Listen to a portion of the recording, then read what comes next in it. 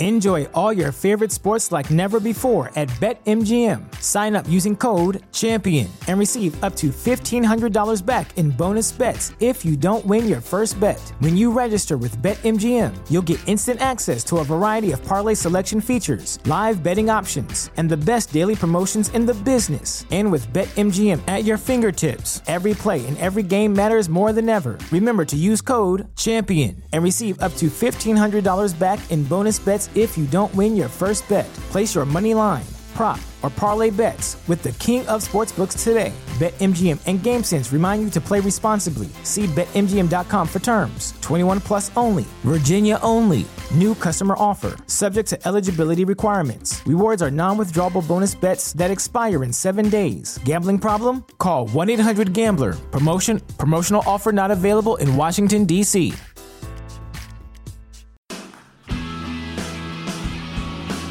Welcome to 3 Yards Per Carry, a podcast covering the Miami Dolphins and the NFL.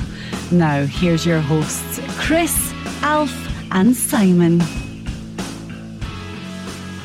And we're on, and welcome to another edition of 3 Yards Per Carry. I'm Alfredo Arteaga. I have Simon Clancy here, and I have Chris Kaufman here. For those of you that were very concerned last week, sending me very cryptic emails, is everything okay? Did you guys have a falling out? No, we did not. You know, we have schedules, and Chris likes to gallivant about the country this time of year. He did the same thing last year. And Simon likes to go to Russia every once in a while, or Japan, or you know, go to a football game in Eastern Europe. But I had a falling out. I had a falling out with myself. Oh, really? With myself, that's it. Okay. But we're all here. Well, that was an interesting game yesterday, guys.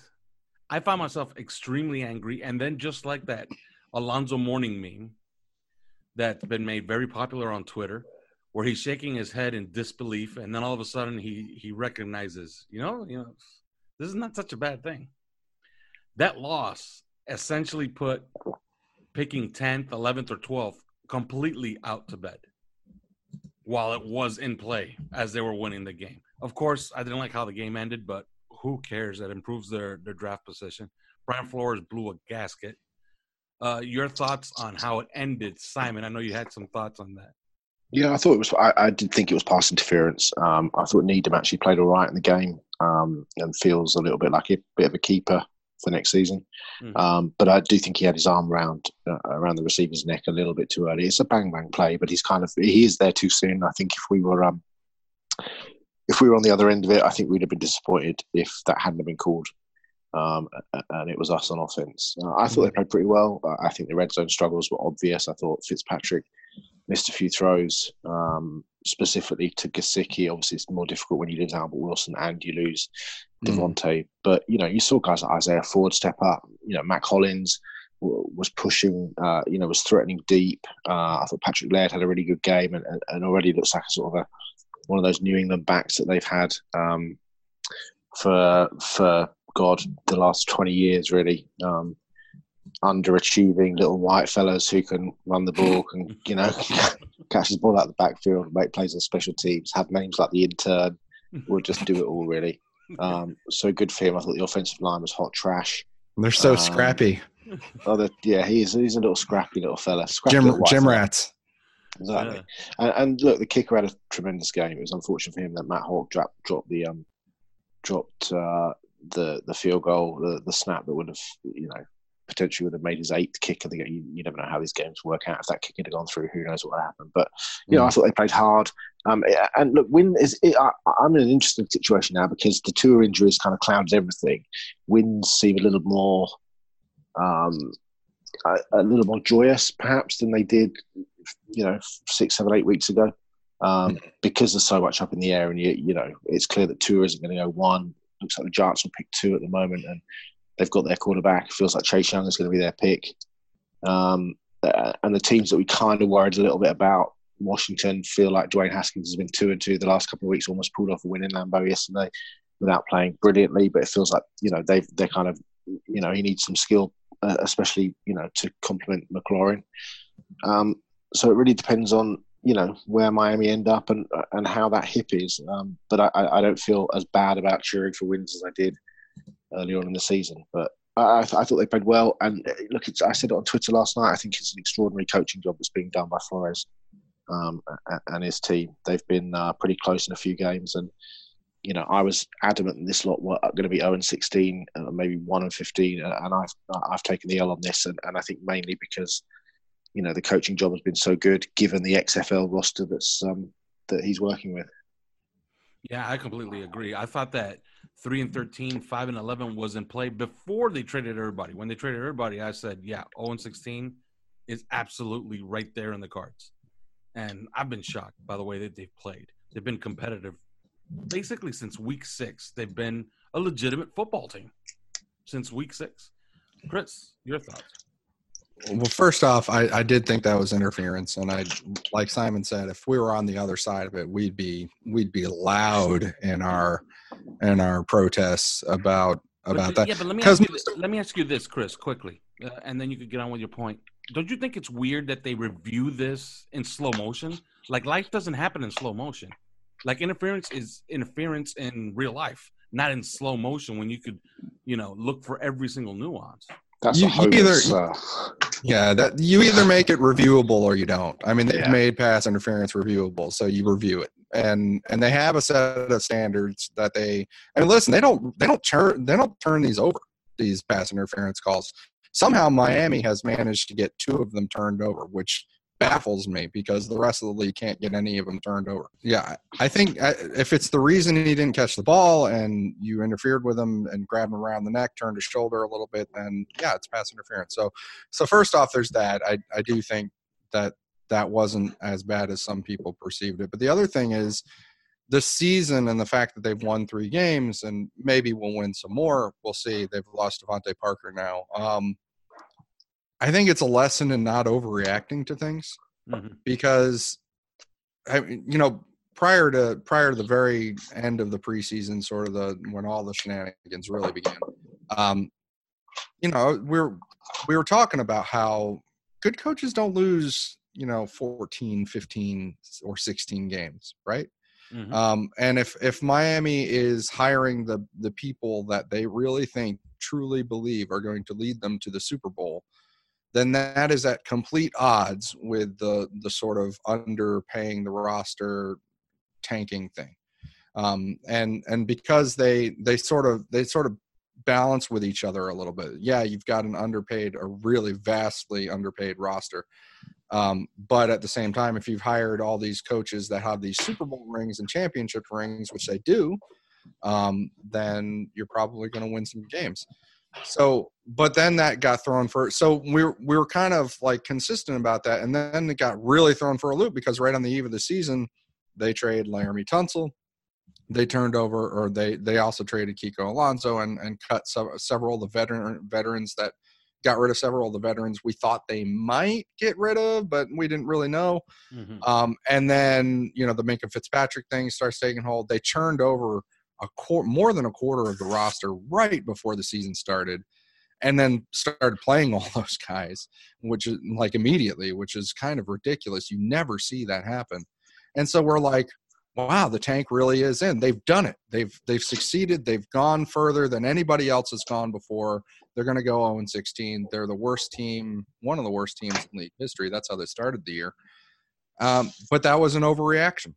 You know, it was an overreaction to those you know, last couple of moves. And the reality is we're back to good coaches don't lose 14, 15, 16 games. And tell that to Cam Cameron. Yeah, well, that's the reality, right? I mean, we're saying they won 3 games because they've done a really good job coaching, and you see, actually, it's really marvelous to try and watch these games and see how the success of these plays that are helping us to win these games are helping to keep us competitive. The success of these plays really only keys on, you know, a couple of players succeeding. You know, like it doesn't have to be all 11 the way the Dolphins are playing right now on offense and on defense. Fortunate as it is, because we don't have good 11 players on any given play. So it's it's funky to watch, but yeah, they're doing a good job coaching and they're competing and stuff like that. But clearly, this was not a good team though that played on Sunday, the Dolphins, and clearly this was not a good team that they faced, the Jets. Yeah, the Jets and this was was terrible. This was a battle of bumblers, and that's what I saw, and we'll see how it goes forward, because now that they've lost Devontae Parker, that could be a semi big deal, because he had just kind of come into his own, and we'll see if that affects whether they can actually pull off wins against even the bad teams that they're facing, like the Giants. And now it's two wide receivers. It's Devontae Parker and Albert Wilson, both in the concussion protocol. Yeah, there's only 3 weeks left, so they're going to shut them. They're going to shut them down, right? You got to figure they're not going to play anymore. Yeah. So, yeah, I don't know if 2 more wins, and that's what we handicapped. If they're, if that's possible. Well, I thought 3, 2.5 to 3. I was. And it's increasingly clear that the Patriots are going to absolutely need that last game, because they're dropping like a rock. They're gonna need that game to even keep pace for the 3 seed. So, and speaking of the Patriots, pretty interesting story, Chris. You have the details of it, because it's even better the more you read on it. I don't have too many of the details. I just know that the Patriots are caught videotaping again, which is the greatest thing ever. But from what I know, just to recap very briefly, the Bengals scouts were in the press box for the Bengals-Browns games. They were in the Browns stadium. Evidently, a Patriots videographer just comes in to the press box with his camera and just sets up his tripod right next to the Bengals scouts and just starts filming the field. And the Bengals are like, the hell, we play the Patriots next week. What are you? He's got these big Patriots emblems all over the place. It's like living inside of a Twitter meme. I mean, what is going on here?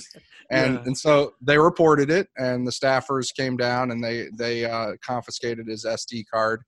And the Patriots claim that they got permission from the Browns to do this, and that it was a team-sponsored puff piece called "Do Your Job," and it's supposed to be following one of their pro scouts, their advanced scouts, and just filming him and filming, his job, what he's doing. But it's they were filming the field clearly, which is why the Bengals scouts were upset, or, reported it in the first place. So this is going to be fun to look at, because they did not get permission from the league to do that.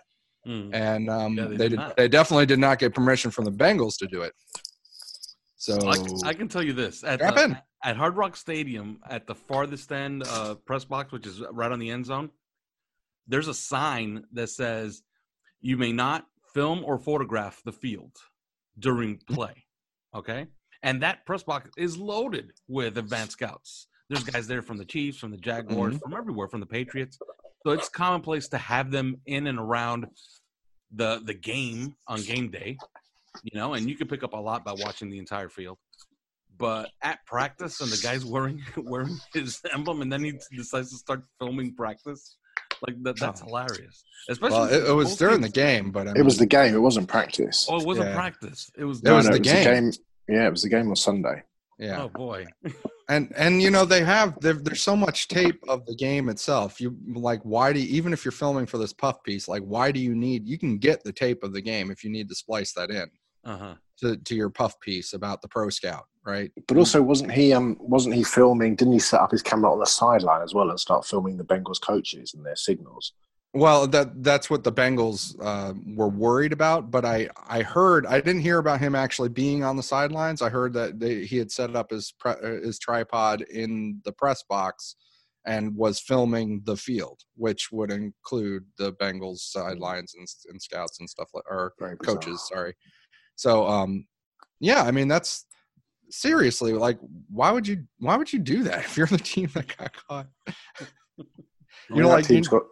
That team's got significantly bigger problems than filming Bengals. I mean, and frankly, who needs to film the Bengals offense?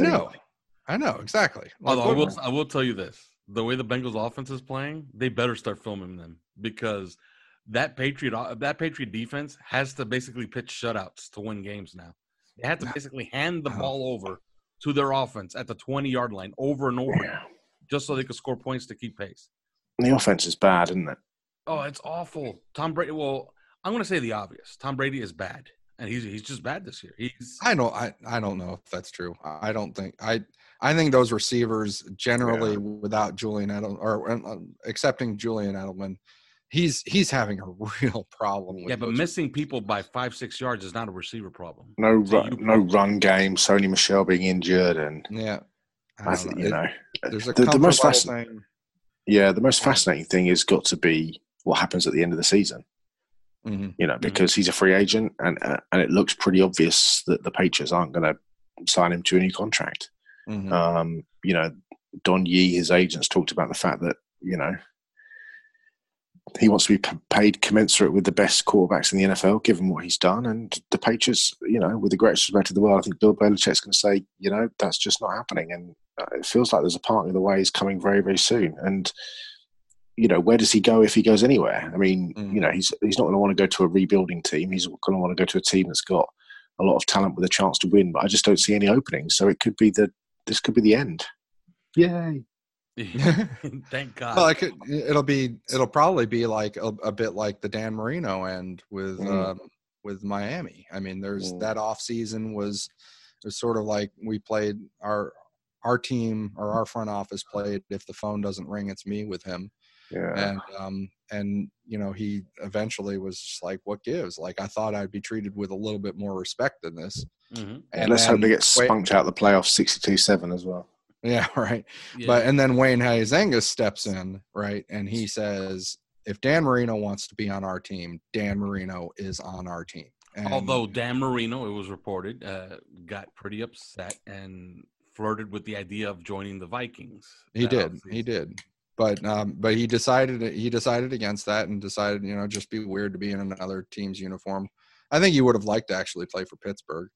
But yeah, I think that's so. We've always I've been talking a long time about the Tom Brady leaving the Patriots this year, but I don't know if I see him on another team. Like, it's just going to be a retirement, probably, right? It could be. I think, but what I do see is Bill Belichick going out to buy a quarterback and trying to win one without Tom Brady as his drop the mic moment. Maybe a Matthew Stafford, maybe a Derek Carr. Maybe there's a move. Good luck winning the Super Bowl with either of those two. But maybe Bill Belichick has the ego to maybe try. You know what I mean? Teddy Bridgewater or something like that. Something like that. Like he might have it because I don't think a rookie. I don't think Bill Belichick is really into going to get a rookie and going through those pains at this age. You know what I mean? It'll be Ryan Fitzpatrick. Yeah. Or Ryan Tannehill. Oh man. You know what I mean? Something like that. I do see something like that for Bill Belichick. Did you see that yesterday? That game yesterday makes him only the second quarterback in NFL history to have 5 straight games with passer rating over 130, 135. Yeah, right now Ryan Tannehill is at 118. Only him and Aaron Rodgers are the only 2 quarterbacks in history to have a 5-game stretch or a 4-game stretch, one of the two, with a passer rating over 135. I like the bit of revenge that he got on Maurice Hurst. I don't know if you guys saw that. Oh, man, that was what a hit. I saw it finally. That was brutal. He really laid the wood on him. And then he smacks Maurice Hurst. Remember, Maurice Hurst is the one that got him spiraling toward his injury-plagued season last year. The first injury, which they wouldn't acknowledge before the real injury, that the real bad one. Yeah, but they're showing what we kind of always knew. You give him a running game and you have him in play action, he's going to do things for you. Yeah. And that's all they do. They run the ball and they run play action, and he's super efficient in play action. And all of a sudden, those wide receivers are all pretty damn good. A.J. Brown looks seriously good. Yes, he's really, really good. He's completed like at least 77% of his passes in, it looks like, 5 of his 8 games. Yeah, and what was he, 6? Is he 6-1 or? Yeah, he's 6-1. Yeah, good for him. He has started 7 games, and it's all big game this weekend. It's all right in front of them. They play Houston twice, and they have identical records with the Houston Texans. So you want to win the division? Go beat Houston. Keep going, Tannehill. Keep going because we have the Houston pick. Yeah, there's not that many teams that are hotter than the Titans are at the moment in terms of just winning. Yeah, and that's a Bill Belichick spin-off right there for everybody that says that the Belichick tree is crap, and that's Mike Vrabel. Yeah. So who would ever thought that Tannehill, when he doesn't score 30 points, is a disappointment? Because he's scored 30 points, I think, 5 straight games already. Yeah, they're the highest scoring team in the league over the past since he came in. Yes, he is, and the top passer rated team, and they have the most touchdowns also, and they have the second leading rusher in the NFL. Is it bittersweet for you boys? You know what? I'm kind of enjoying it. Just mostly bitter. No, I'm kind of enjoying it. I understand it was time to go. It was just time to go. We weren't going to hold on to him forever. We got a 5th round pick for him. He's tearing up the league. Pick, dude. We got a 4th round pick. Oh, sorry. Yeah, 4th round pick. Plus, we had to chew up $7 million. Yeah. I mean, that's for a guy that's on his way. I mean, if he plays for the last 3 games the way he's played in these other games, let's be honest, he is a candidate for MVP. Yes, in the league, right? I mean, so a quarterback. Take off the homer, the Miami Dolphins fan, pretend you're a fan of the Bills and you just relish in the Dolphins sucking and something like that. You're watching a team that just traded an MVP quarterback to another team in the AFC for a 4th round pick while having to eat $7 million.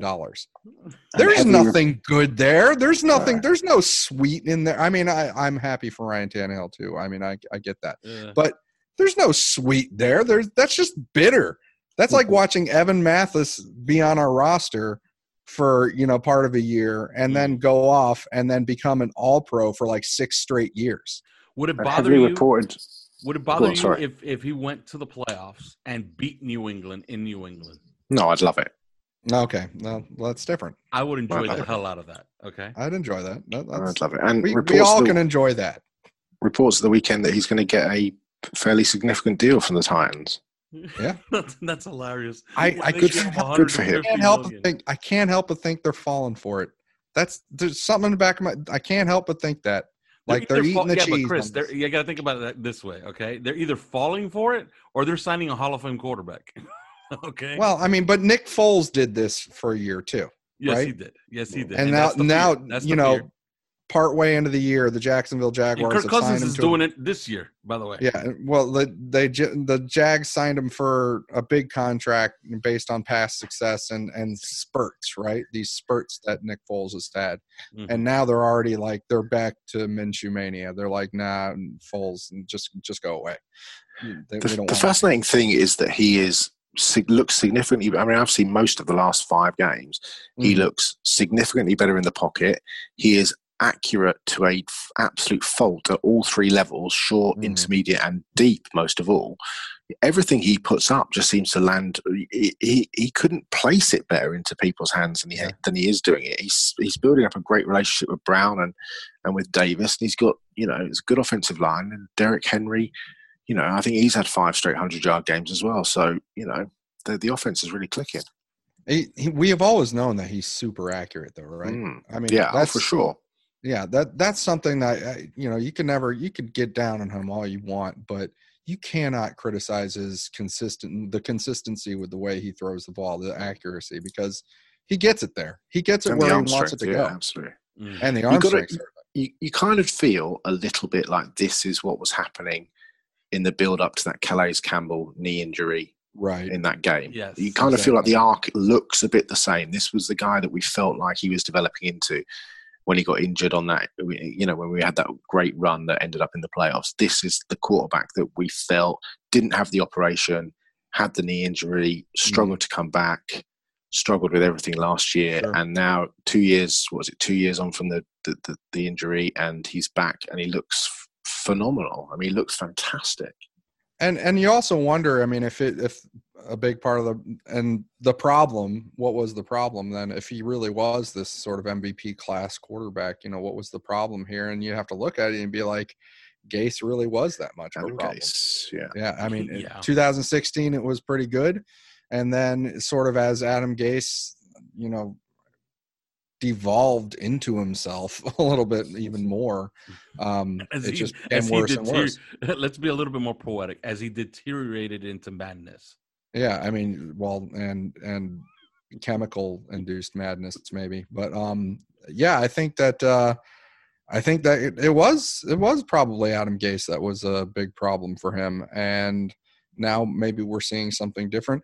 But also, I mean, there's just part of me that's like, you're going to sign him to a big deal. The next year, there's going to be something going on with your team, and it's just not clicking again. And I don't know, but I'm not there yet, but I'm happy for him.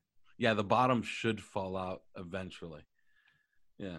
All right. Well, we had a championship weekend, and all these quarterbacks, they had their final auditions before the bowl games that nobody really cares about, and of course, the national championship series. What did you see, Simon, that even caught your eye? Because, to be honest with you, I was just thoroughly disappointed with everybody. Save Joe Burrow, who's going to win the Heisman, and he's going to be the first overall pick. So he doesn't really figure in our conversation. But I think the most impressive thing, and I think the team that everybody's sleeping on is Clemson. I think that Trevor Lawrence has not thrown an interception since the first or second week of October in the first quarter against Louisville.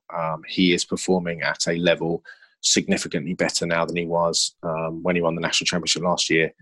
And I think that team is, they are the number 5 ranked team in defense in the nation. I think they're number 1 in overall defense.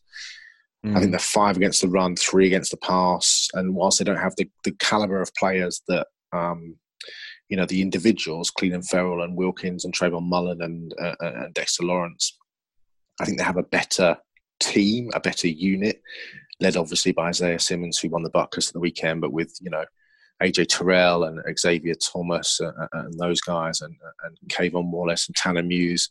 And you just look at that skill position. First of all, you look at the offensive line with Savinka at center and John Simpson, a really good left guard. They're one of the best offensive lines in the country. But, T. Higgins, phenomenal game against Virginia. Justin Ross, we all know how good he is. You go down, DeAndre Overton, Amari Rogers. They got the 2 freshmen, Frank Ladson Jr. and the other kid whose name escapes me, Travis Etienne. That team's going to be really, really hard to beat. And you look at a team like Ohio State. When have they really, really been in trouble? They were a little bit in trouble, down 14-0 against Wisconsin, but came back on the fake punt, and that kind of got them back in the game. But that was early. That was, they weren't in a fourth quarter battle. They've not, that Clemson team is battle tested, especially with Lawrence. Lawrence is the best pure passing quarterback in college football. I don't have any doubt of that. I thought Burrow played brilliantly for LSU, but Georgia were awful. So many drop passes, but I thought Jake Fromm didn't have a very good game. Defensively, they didn't play very well. Obviously, the injury to DeAndre Swift was huge. I think you're being kind. I think Jake Fromm looked incompetent. He didn't look like a... I think he stays in school. I would be very surprised if he comes out now. I think he stays in school, but that's strong language to use. I mean, for the beginning of the game, he kicks off the beginning of the game with dimes dropping all over the place to the receivers that they can't catch any of them, and then from there it just all kind of snowballed. And hey, everybody's allowed to have an okay to bad game every now and then. I think he struggled a little bit down the stretch. He did. It got worse. It started out good for him, but it wasn't good on the field. It didn't translate into points.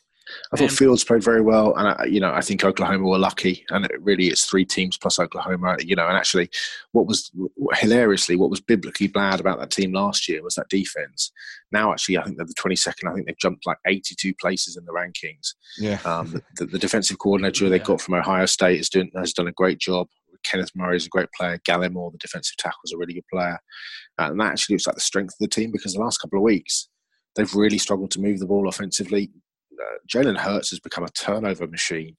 He fumbled, interceptions. Baylor were Baylor really shut them down completely. They're really struggling to run the ball. Trey Sermon has barely played the last few weeks. Obviously, CeeDee Lamb is still there, but I think LSU will shut Oklahoma down, and I wouldn't be surprised if Clemson beat Ohio State in the Fiesta Bowl, setting up a Joe Burrow versus Trevor Lawrence battle for the national championship. But I think Clemson are a team that you should really be fearing. I think that's a very smart team with a superstar quarterback. Do we know the first round matchups? Yeah, it's LSU against Oklahoma and Ohio State against Clemson. Yeah, and oddly enough, Clemson is the 3 seed. Yeah, I mean the question about Clemson is who have they beaten this season? They actually haven't beaten a team that ended up in the top 25, apart from Virginia, who are 24th. I thought the North Carolina had a good football team. They proved me wrong. They're not very good. They had the same game last year against Syracuse. Don't you forget? Don't remember they had the game against Syracuse last year where they won right at the end of the game when Lawrence got knocked out of the game and the backup came in and scored the touchdown and the 2-point conversion. They won the game. It was the same thing in Chapel Hill against North Carolina. They had the blip. And then since then, they've just been blowing teams away. I mean, 62-17 against Virginia. I mean, that was not a contest at all. And they just looked absolutely dominant. If I was Ryan Day at Ohio State, I'd be very fearful of what's to come. But what a matchup that's going to be. T. Higgins and Justin Ross against Jeff Okudah and Sean Wade and Damon Arnett. And, that's going to be a hell of a game. I do wonder about, I recognize LSU is probably going to the championship and it's going to be LSU, probably Clemson, maybe. I mean, but that first matchup with Oklahoma, I go back to the Texas game that LSU had where Texas actually got a lot done on offense. And it makes me wonder, because the way that Oklahoma offense works is they haven't been playing well lately, but when they get on and they get on a roll, they really steamroll, right? I mean, that's the way they work. And and Lincoln Riley has this knack, which I think all the great coordinators have it also, where you could tell that they're running the same 5 plays and a couple of variations off of those same 5 plays, but you still can't stop them. You know what I mean? But I mean, and Dave Aranda, his defense faced in Texas, and Texas was able to get things done, and that's they've given up 35 points 4 times this season.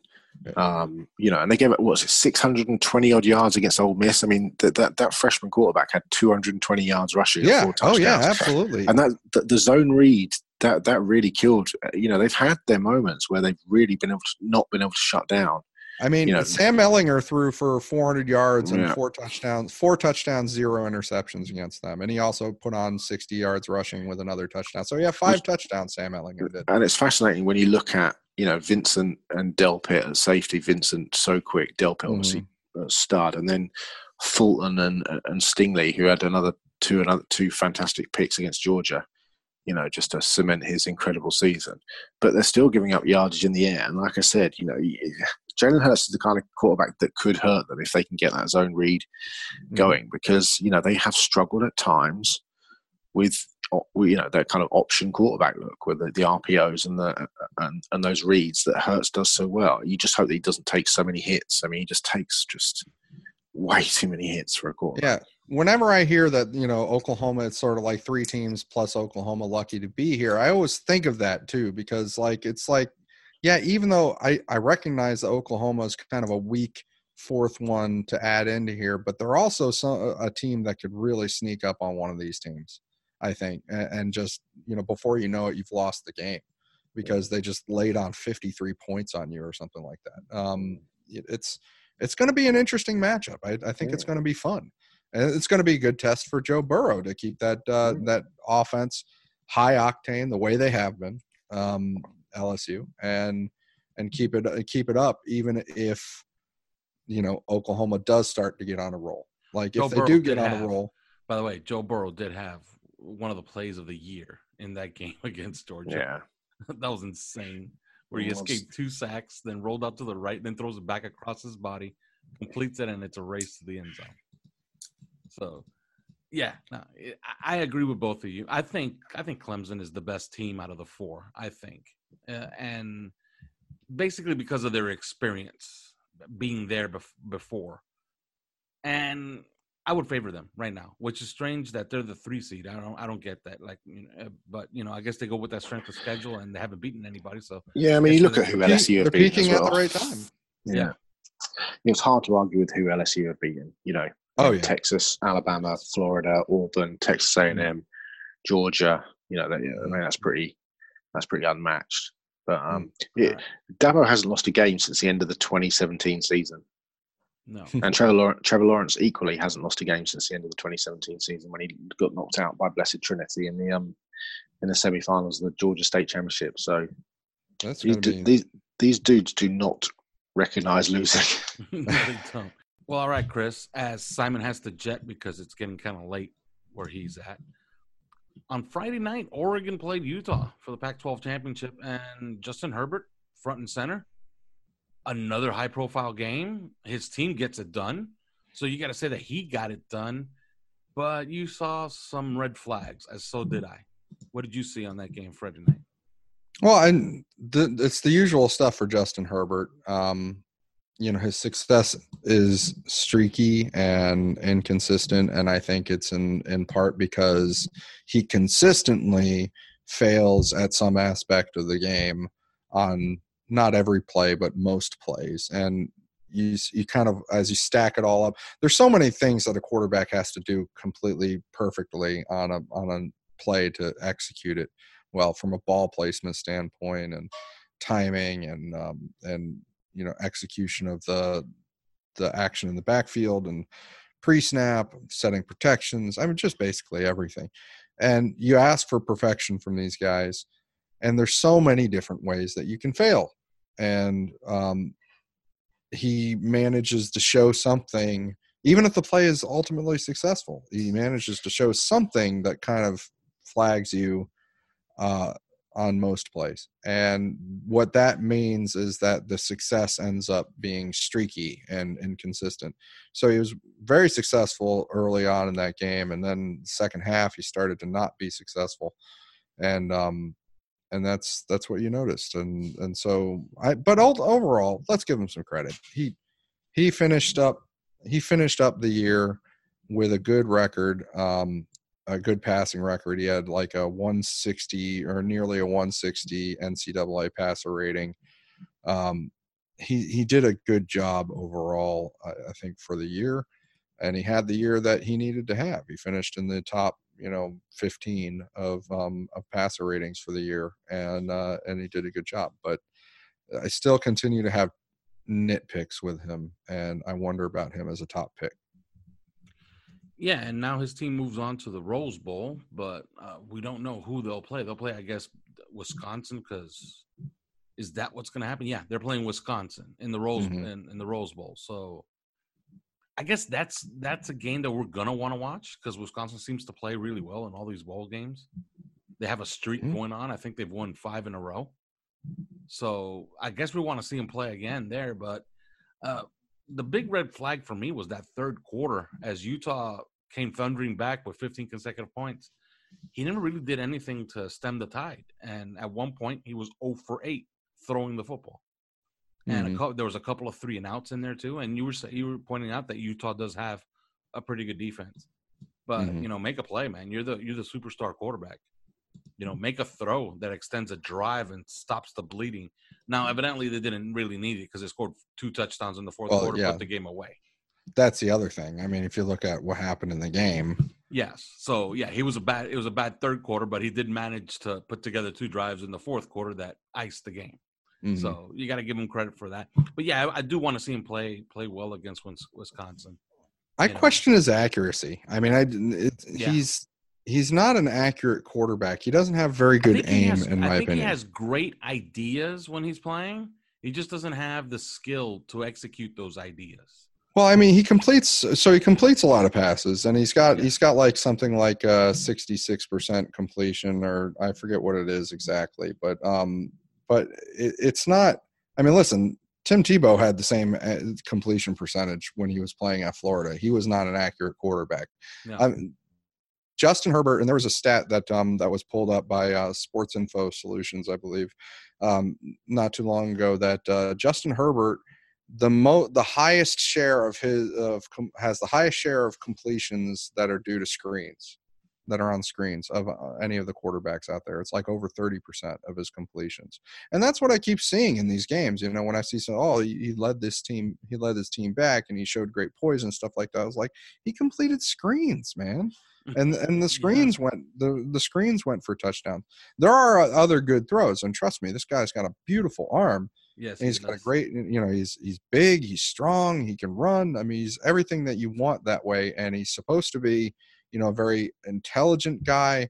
I think some people kind of question whether he's a football manic kind of asset to a franchise, but you know, I try to be easy on guys that way. Just don't be a criminal. You know, don't be psychotic in some way. Don't be fat, you know, and threatening to get big and out of shape. And I mean, look, I think that's a debate for another time, because, you know, he is coming out. So I think we're going to have to debate it, because he's going to stare us right in the face where we're going to be picking. Yes, he is. Between 4th and 7th. And we're going to have this debate. I think we months. have to debate this. Do we want the big personality like a Tua who shows up at a frat party and decides to start throwing the die, okay, and walks around town in his pajamas, all right? And you watch him in a, you know, he looks like the type of guy, and I'm pretty sure he doesn't drink. He's kind of religious, but he looks like the kind of guy that you're like, you know what? I want to go to a bar with this guy and raise some hell. Because he has the big smile. He can talk in an interview, you know. And then you move on and you have Russell Wilson, who's kind of a nerd. But you see he's kind of gregarious. And Aaron Rodgers, Tom Brady, you know, has a supermodel wife. We kind of see a pattern. Lamar Jackson is the king of the press conference now.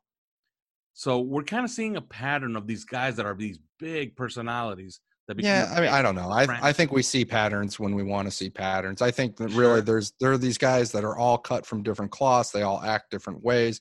I mean, Aaron Rodgers was thrown out of the process by the San Francisco 49ers because Mike Nolan thought he came off like a jerk and he's never going to be coachable. Right. I mean, so I mean, but that's the way it goes. Like they're all different personalities. They're all cut from different cloths. And that's why I try to be forgiving. Like there's no one way that they're built. There are some guys that are, I mean, look at the success. We just went on and on waxing poetic about how Tannehill is doing it as an MVP in Tennessee this year. Well, what personality did he have? Did he have a big personality? Did he have No, he was actually pretty quiet. He was a quiet. No, he's very quiet. He's very private too. You know, I think that they're all built different, and that's why I try to be forgiving. It's like, you know, listen, just don't be a psycho, and don't be lazy. You cannot be lazy at that position. Just absolutely not. You can't have an eating problem. You can't, because we've seen guys that just, you know, can't keep themselves in shape. And then don't be a criminal, you know? Yeah. So and to be fair, that's it. I'm fine. Yeah, and to be fair, some of that is also for show, because, you know, Drew Brees is known to be pretty private, and he's also boisterous. Patrick Mahomes had an absolute shit fit on the sideline on Friday. And after he blew a gasket and screamed for about 15 minutes, his offense produced 3 points the rest of the half.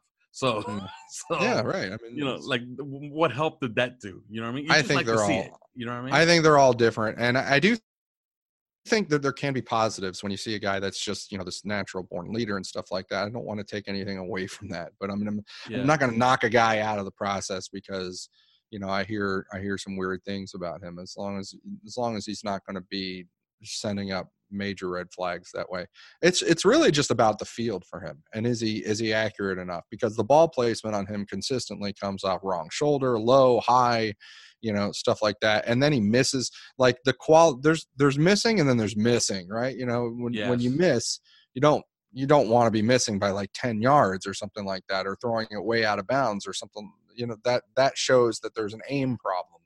And I think that he does. If you look at the comparison between he and Jacob Eason, it's actually really interesting, because Jacob Eason, to me, even though he has a lower completion percentage, is an unqualified, more accurate passer than Justin Herbert is. Absolutely 1,000% more accurate passer.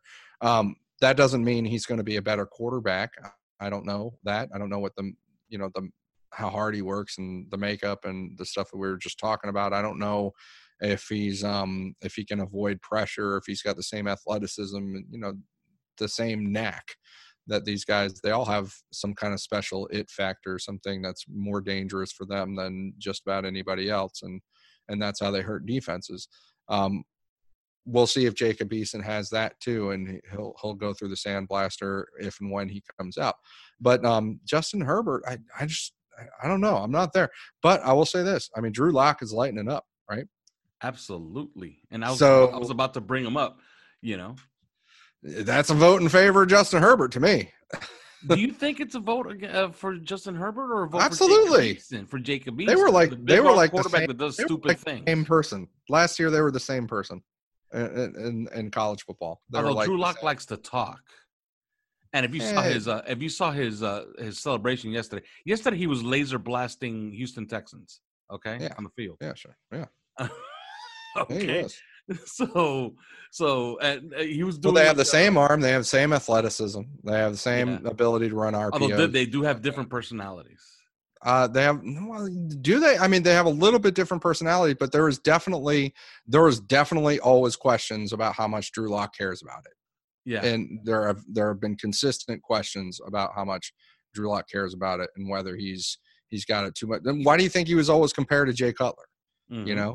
And so yeah, I think those same questions come out about Justin Herbert as well. There's no question about Herbert's intelligence level, right? I mean, he's known as kind of a brainy guy. I don't know whether is that real or is that perceived. I mean, with Josh Rosen, I always kind of felt like that braininess was more perception than reality. But because he has maturity, you know what I mean? Yeah, right. So because he can have a conversation. He can have a conversation. He thinks, he's got a world view. That's not the same thing as intelligence. No. But I think that Justin Herbert is known as a brainy guy to his team. And he's grown into being a leader with them. It was hard going for him to do that. Simon brings that up a lot, but yeah, he and Drew Lock are very similar. And Drew Lock was the same way. It was play after play after play. Well, yeah, the play was successful, but where was your ball placement on that? Where was your timing on that one? Why did you miss this guy? Or why did you miss this opening over here? Why did it was just constantly there's something. And even if the play is successful, you saw the trait, it was there. But he's come into the NFL. He sat for a while. He got injured. They definitely slow walked him through this process. They didn't try and throw him out there right away. And he's coming out there. He's the talent will out. The talent is, and that's what's showing right now. And if you're reading some of the Bronco beat writers, they're writing things today like John Elway did it. He found the quarterback of the future. Exactly. So that's a vote in favor of Herbert. Yeah, and if you watch that game against the Texans, he eviscerated the Houston Texans. And trust me, it's hard to outshine Deshaun Watson. Well, Drew Lock did. Okay? That's also a vote in favor of Jordan Love. Yes, it is. Really. Absolutely. So, I think Drew Lock is more Jordan Love than Justin Herbert. He could be. That could be fair. Because they both have the big arm and they both are capable of doing the dumbest things imaginable. Right. No, that's true. That's fair. Because that's what I always saw from Drew Lock. What I always saw from Drew Lock was 3 throws that would make me say, this guy's a first rounder. And then the 4th throw, I would say, okay, no. I don't want this guy nowhere near my team. But there's a little bit of a gunslingerness that was part of Drew Lock's game. That is the one thing that I wouldn't compare to Herbert, probably.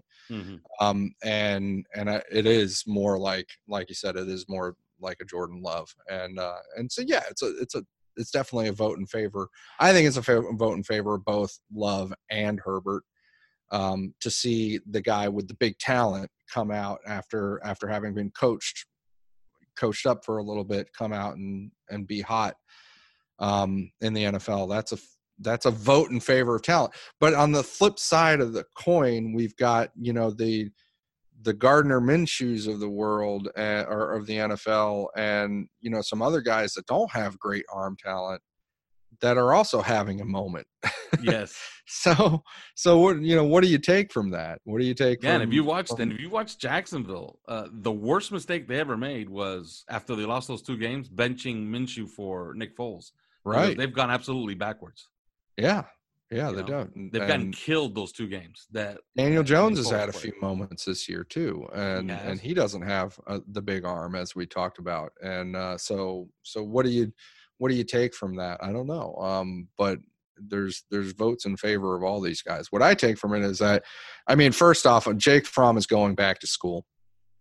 Jordan Love, rumors a swirl about Jordan Love just graduate transfer. He's a graduate. He can transfer without taking a year off. And now he's got so much talent, he might have his pick. I mean, Oklahoma might have they might be okay with that Rattler guy, but who knows? At the same time, there's talk about him possibly going to Texas Tech. I mean, could you imagine him going into LSU and taking over for Joe Burrow? Yes. That's what makes the most sense to me. He's got his pick, right? So he could go back to school and look to have a good year and then come out in 2021. The demand, if the supply is there, the demand is going to be there. So I wouldn't worry about Trevor Lawrence and Justin Fields too much if you're Jordan Love, because first off, you have the talent to compete with those guys, and second, if there are 5 first-round quality quarterbacks, in a draft, they will all go in the first round. The teams with the need will show up all of a sudden, and especially there's the replacement cycle in this NFL it's got to begin, because we got Big Ben, you got Tom Brady, you got Phil Rivers, you got Drew Brees. These guys are ancient. Aaron Rodgers is not getting any younger. Don't look in your rearview mirror, Dolphin fans, but the Detroit Lions are hard charging for your pick. Yeah, I mean, that's so. I think that we'll see what happens with the Detroit Lions, but yeah, the demand springs up if the quarterback. So all these quarterbacks, like, people say I would come out in 2020 because you don't want to be in the 2021 draft with Trevor Lawrence and all them. It's like, listen, if you're one of those guys, you're going to go in the first round. The demand is gonna happen all of a sudden, because all these guys are going to get retired forcibly, and so that's what you'll see in 2021. But I think Jake Fromm's going back, and I think Jordan Love, I would say 50-50 to maybe even more of a chance that he goes back and transfers. And then, of course, Tua Tagovailoa, that's really up in the air, because he could stay in school and either not play and just kind of be a player coach, or maybe he does play and just plays enough to show that he's back from the hip injury. And then all of a sudden he's got a lot more money in his pocket. So watch out. All of our best laid plans, the Miami Dolphins, their best laid plans at quarterback just evaporate. And because Joe Burrow is clearly not an option either. No. So what do you do? Like a lock. What do you do? You put the poll out there today. You put the poll out there and you're like Matthew Stafford or Derek Carr.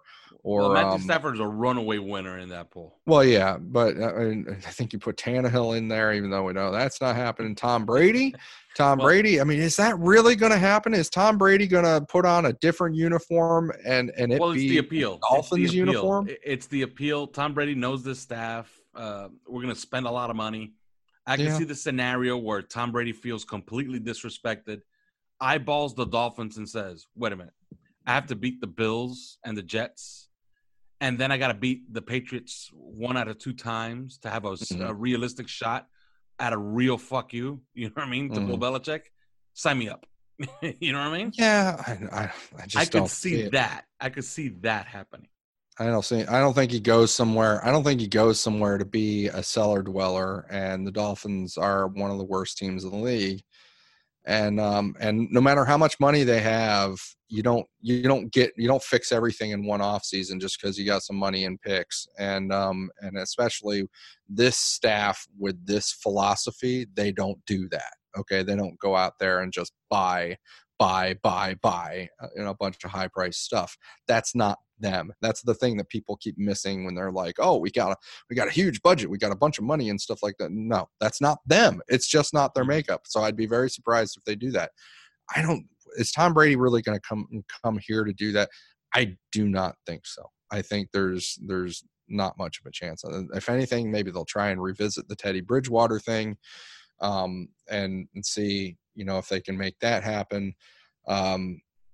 But you're really scraping the bottom of the barrel. I brought up Marcus Mariota because it's like, well, that may be what you're faced with. I just don't want the guy that Ryan Tannehill benched, okay? Yeah, I mean, sometimes magic happens and, it's just you can't explain it. But yeah, the winner of that trade, the winner of that poll is a runaway. It's Matt Stafford with 46%. It's Stafford. But you have to ask this. I asked this question. Listen, and that poll already has 1,300 votes in 3 hours. So Matt Patricia, and Brian Flores, very similar, cut from the same cloth, right? So Matt Patricia is going to decide that Matthew Stafford is not his guy. Mm-hmm. And Brian Flores is going to decide that Matthew Stafford is his guy. Why is that? Why is Matt Patricia going to dump Stafford in favor of whichever quarterbacks are left to draft? The argument for it is his salary, which is not crazy. His salary is only $21 million. So that's a vote in favor of. Right. I mean, this is two-sided. Detroit's looking at that and they're like, yeah, we'll keep that. Yeah, that's what I'm saying. The votes in favor are his salary, which are reasonable, and the way he was playing this year when he got hurt. He was having an MVP type season when he got hurt. So why would Patricia get rid of him? Exactly. That's what I struggle with that. Well, if he does decide to get rid of him, more like I could see him decide to get rid of him. But if he does decide to get rid of him, why? On the flip side, does Brian Flores go ahead and say, yeah, I want him, even though Matt Patricia doesn't?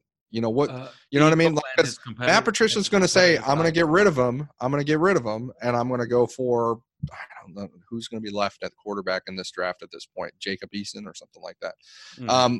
So he's going to say, that's my guy.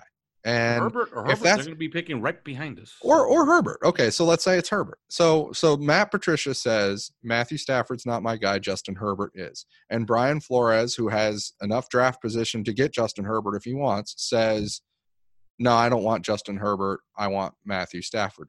I don't get that. That's what I don't get.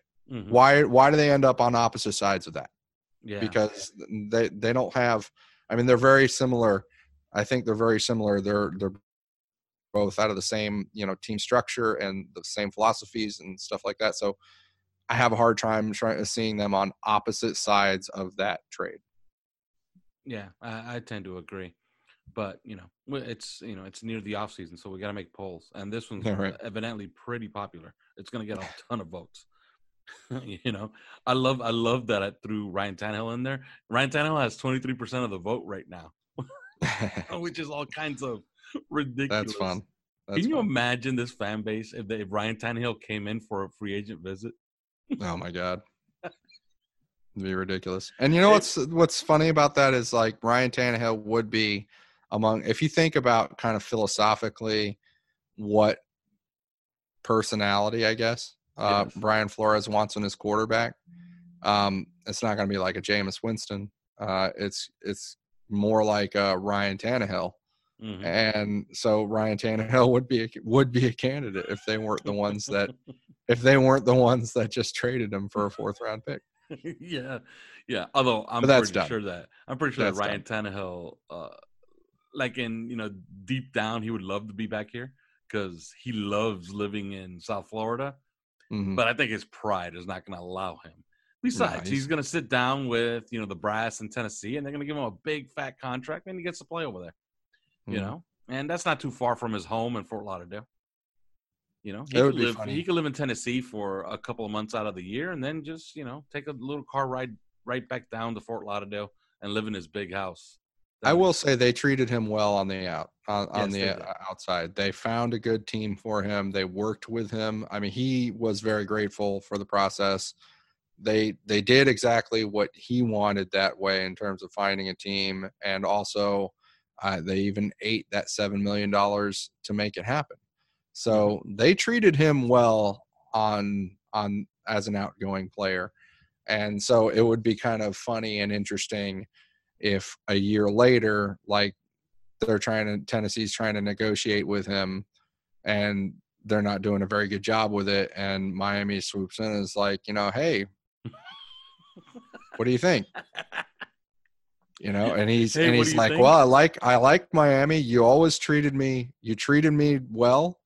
You treated me well on the outside. I didn't want to be part of this ridiculous rebuild and this tank season that you were, because Miami was going to go through this tank season in 2019. So I don't think Tannehill really wanted to be part of that, just like many other players. So they'd be like, I understood, what you guys were doing, and I didn't really want to be there for that. But now you guys are in a different spot, and you guys always treated me well, and I like South Florida, so I'm coming back. If just for the freak out of Dolphin Twitter, oh yeah, it's worth happening. Great. The reactions would be wonderful. Those reactions, they're going to be insane. I could live off those reactions for a year. Absolutely. And well, who knows? He might be a Super Bowl champion come this. Could happen to Laramie Tunsil too. Did he didn't get his contract yet? No, he has not. And he's not moving off his mountain where he wants to be the highest paid left tackle. So sure. And after the year that we're having at that left tackle position, it's like, yeah. So welcome back, Laramie Tunsil. It is. Absolutely. It is pretty important, isn't it? Yes, it is. So yeah, Laramie Tunsil, absolutely welcome back whenever you want. We'll get the gang back together. What if we got Laramie Tunsil and Ryan Tannehill back after trading them for picks? Get the band back together. We get the band back together, and let's go for it with a new coach. With the picks, with the 4th round pick and the 2 firsts, and was it 2 firsts and 2 seconds or 2 firsts and a second? It was 2 firsts and a second. 2 firsts and a second. So yeah, we get the band back together plus 2 firsts, a second, and a 4th. Yes. And maybe the Denver Broncos cut Juwan James at that point because and we pick him up too. And we sign Kenyon Drake in free agency. Oh man. Get the band, just totally get the band back together. And let's go for it. Let's go win the Super Bowl with the old guys. Yeah, that'd be wonderful. All right. We've been talking for too long that we're approaching the subject of trying to re-sign everybody we've traded out of here. Yeah, I know. Although notice we didn't mention Minkah Fitzpatrick. No. And that's fine. Like he's the one that burned the bridge. Yes. Like that one's gone. That's done. But our listeners cannot complain. Two micro points that I wanted to bring up though, before we finish. Just things to think about. One, we talked about Isaiah Simmons on Clemson before.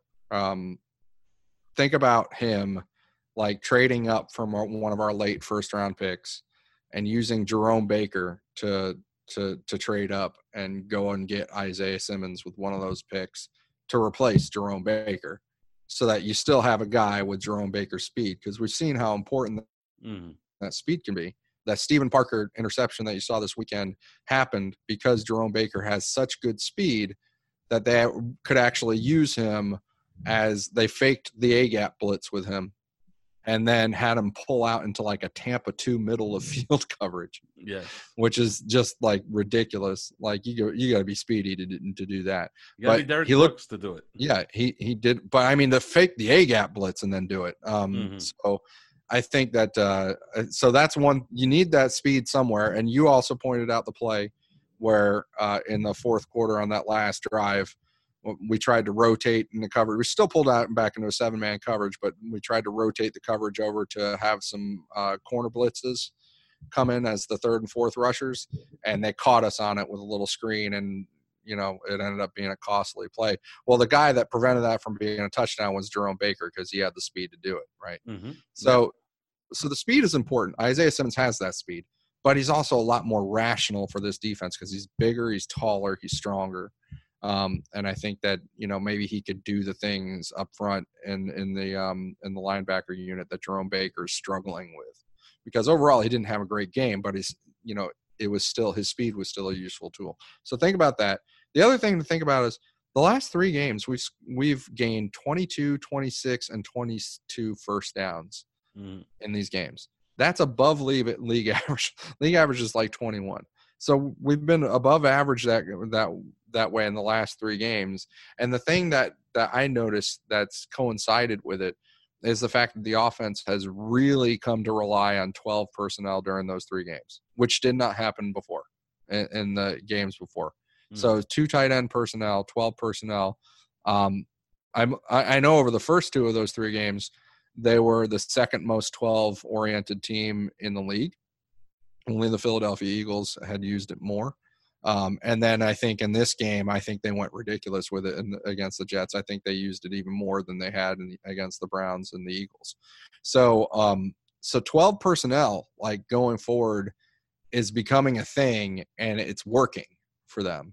So I think that's something to keep an eye on, whether that's some sort of revelation, and maybe it affects what they think going forward, because certainly we've seen the resurgence of Mike Gesicki, and we've seen, now we're seeing some blocking success and some running success out of 12 personnel. They're actually gaining like 4 yards a carry out of 12 personnel on the ground, which for this offensive line is a friggin',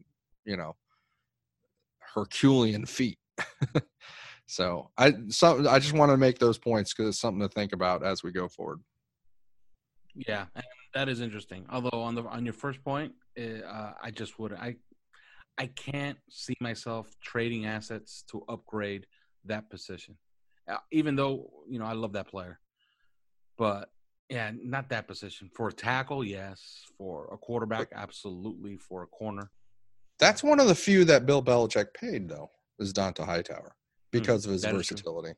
That is like true. There's very few on that defense that Bill Belichick would be like, yeah, we'll go ahead and pay that guy. There's Stephen Gilmore, of course, and Devin McCourty because of his versatility. And then something that the versatility that Dont'a Hightower has really makes that defense go up front. And I think that's that could be something that they could pay, they could value. Mm-hmm. Well, you can't complain, listeners.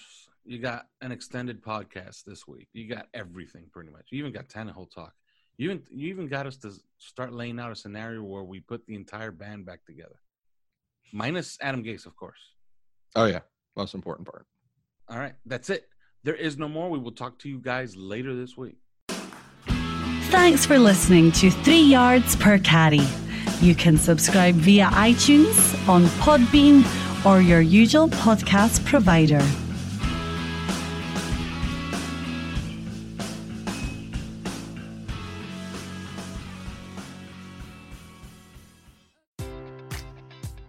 Enjoy all your favorite sports like never before at BetMGM. Sign up using code CHAMPION and receive up to $1,500 back in bonus bets if you don't win your first bet. When you register with BetMGM, you'll get instant access to a variety of parlay selection features, live betting options, and the best daily promotions in the business. And with BetMGM at your fingertips, every play and every game matters more than ever. Remember to use code CHAMPION and receive up to $1,500 back in bonus bets if you don't win your first bet. Place your money line, prop, or parlay bets with the king of sportsbooks today. BetMGM and GameSense remind you to play responsibly. See BetMGM.com for terms. 21 plus only. Virginia only. New customer offer. Subject to eligibility requirements. Rewards are non-withdrawable bonus bets that expire in 7 days. Gambling problem? Call 1-800-GAMBLER. Promotional offer not available in Washington, D.C. Everybody in your crew identifies as either Big Mac Burger, McNuggets, or McCrispy Sandwich. But you're the Filet-O-Fish Sandwich all day. That crispy fish, that savory tartar sauce, that melty cheese, that pillowy bun. Yeah, you get it. Every time. And if you love the Filet-O-Fish, right now you can catch 2 of the classics you love for just $6. Limited time only. Price and participation may vary. Cannot be combined with any other offer. Single item at regular price. Ba-da-ba-ba-ba.